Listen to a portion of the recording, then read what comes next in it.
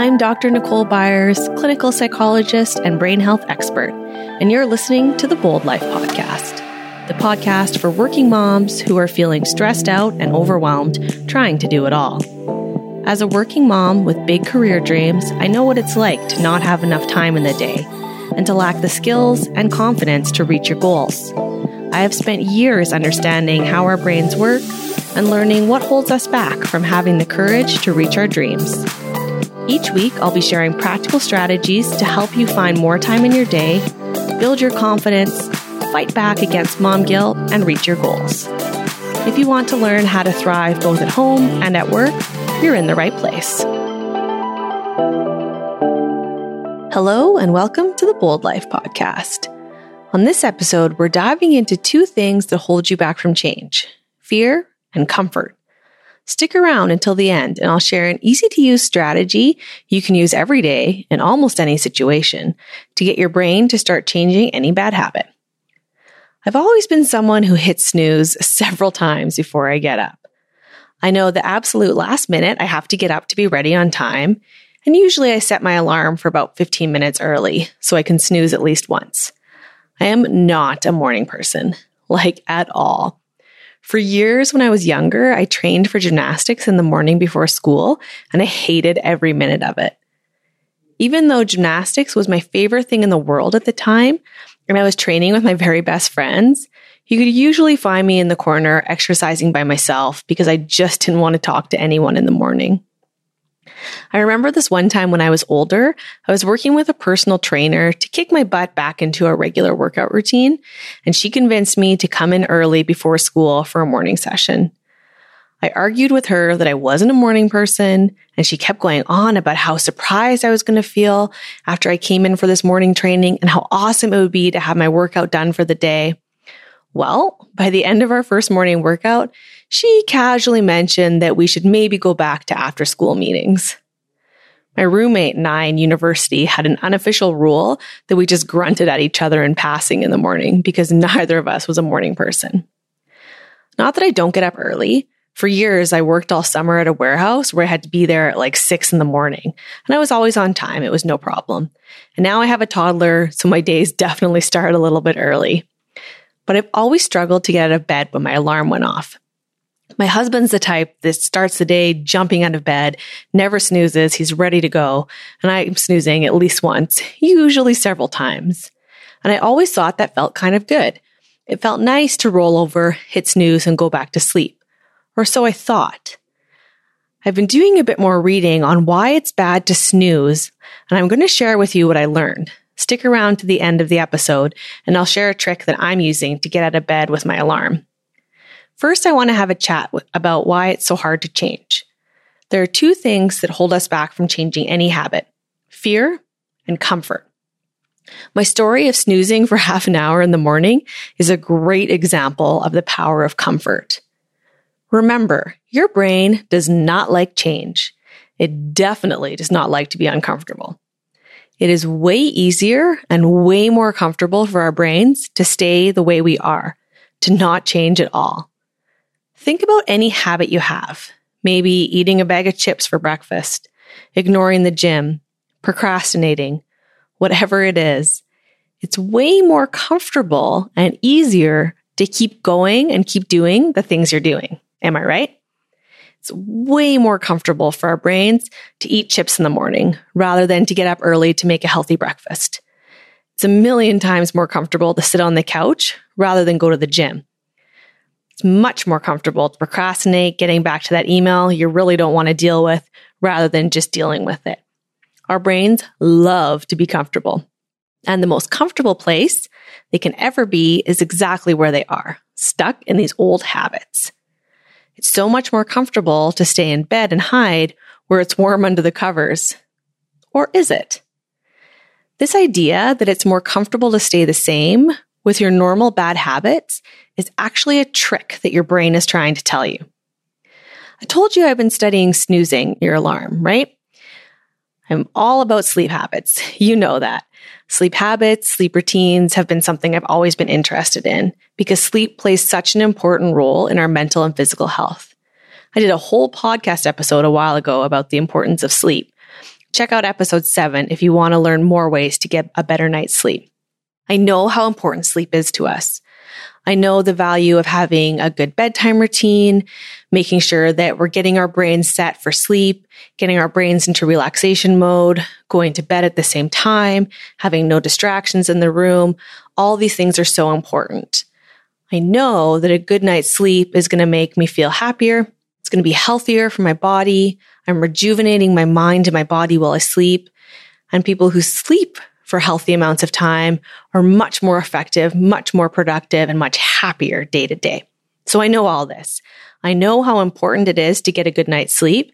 And I thought I knew that I was doing the right things to help with my sleep. Like I said, I've always been focused on my nighttime sleep routine, making sure I go to bed at the same time, making sure I get my brain into that routine of getting ready for bed, calming down, reading a relaxing book, getting my brain set to sleep. What I hadn't really thought about was how my morning routine might impact my sleep until more recently. I've always had a morning routine too. It helps me to get going. I get up, I brush my teeth, I get dressed. I have the same breakfast every day. It's Cheerios. I have my coffee. Always the same morning routine to get my brain into work mode. But I never really thought about how the very first thing that I'm doing in the morning, snoozing my alarm, could be really impacting my day.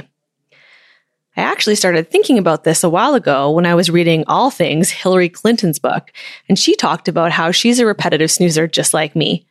But what caught my attention was that she mentioned she'd been reading some research about how this is actually a bad thing, how snoozing might not be good for our brains. So this got me interested. How could this be impacting my own health? I actually kind of forgot about this, to be honest, until recently when it came up again in another book that I was reading by speaker and author Mel Robbins called The 5-Second Rule. So I thought, okay, I've read this twice by two women who are leaders in their field within the past year. I better start taking this seriously. Here's the deal with snoozing your alarm. Basically, when your alarm goes off, it snaps you out of your sleep cycle. It wakes you up. It's meant to get you going. Yeah, that sucks. We all hate when our alarm goes off. It's uncomfortable to get snapped out of sleep, and it feels like it should be better to go back to sleep, but not necessarily. What can happen if you hit snooze and I go back to sleep is that my brain starts to get into another sleep cycle, which can last for 1.5 hours to 2 hours. That's how long our brain needs to get through these sleep cycles and to feel restored. So when my alarm goes off again 10 minutes later, my brain has just started that new sleep cycle. So I wake up even groggier. It's like I'm being jarred out of sleep again for the second time. It's even harder to get out of bed. Studies have been done that have shown energy and productivity of those who snooze and those who don't, and there is a difference.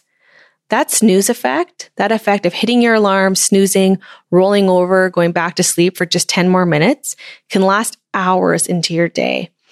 And really, it can impact those most productive hours of your day, which we know are those hours first thing in the morning. We know that we get the most done, our brains are the most efficient and the most productive in those first few hours after we wake up. So if I'm depleting those resources right away just by hitting snooze and sending my brain back into that sleep cycle, you can see how I'm going to be less productive. It might seem like these habits are more comfortable for your brain right now. Snoozing feels way better in the moment than actually rolling over and getting out of bed. But like most habits, long term, it's really not a good plan. And like I said, even in the short term, the research shows that snoozing might be bad for our health, happiness, and productivity. It's easy to see then how your brain can trick you into thinking that something that you're doing is comfortable. Really, the only reason it's comfortable is because it's the same. It requires no change, and our brains love that. These habits aren't comfortable because they're good for you. They're only comfortable because they require less work for your brain. Remember, your brain does not want you to change. That's the first thing that holds you back from success. If you're wanting to change to any new or healthy habit, our brain's desire for comfort and to not change anything is something we need to overcome. The second thing that holds you back from change is fear. More specifically, the fear of the unknown. Right now, your brain is saying, well, what's happening in our life right now isn't great, but it's better the devil you know. Change is a risk. What if you change and things are worse? That's the way your brain is thinking. Yeah, it sucks to be out of shape, but what if I start going to the gym and I hurt myself? Or people make fun of me? Or I feel like an idiot because I don't know what I'm doing? Or I work super hard for a month and it doesn't work. I don't see any changes. Your brain is excellent at coming up with these worst case scenarios, and that's what drives this fear of change. Here's another example. Procrastination.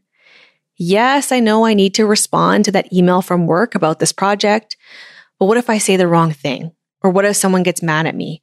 Or what if my idea for a new project doesn't work and everyone laughs? Part of the reasons our brains hate change is because they fear what they don't know. It's more comfortable, again, to stay where things are. It's a risk to change. And with that risk comes uncertainty, and our brains do not like that. It's so much easier to stay the same and not have to risk that uncertainty for your brain. Think of your brain's default as lazy. Your brain uses a ton of resources, 20% of your energy, actually.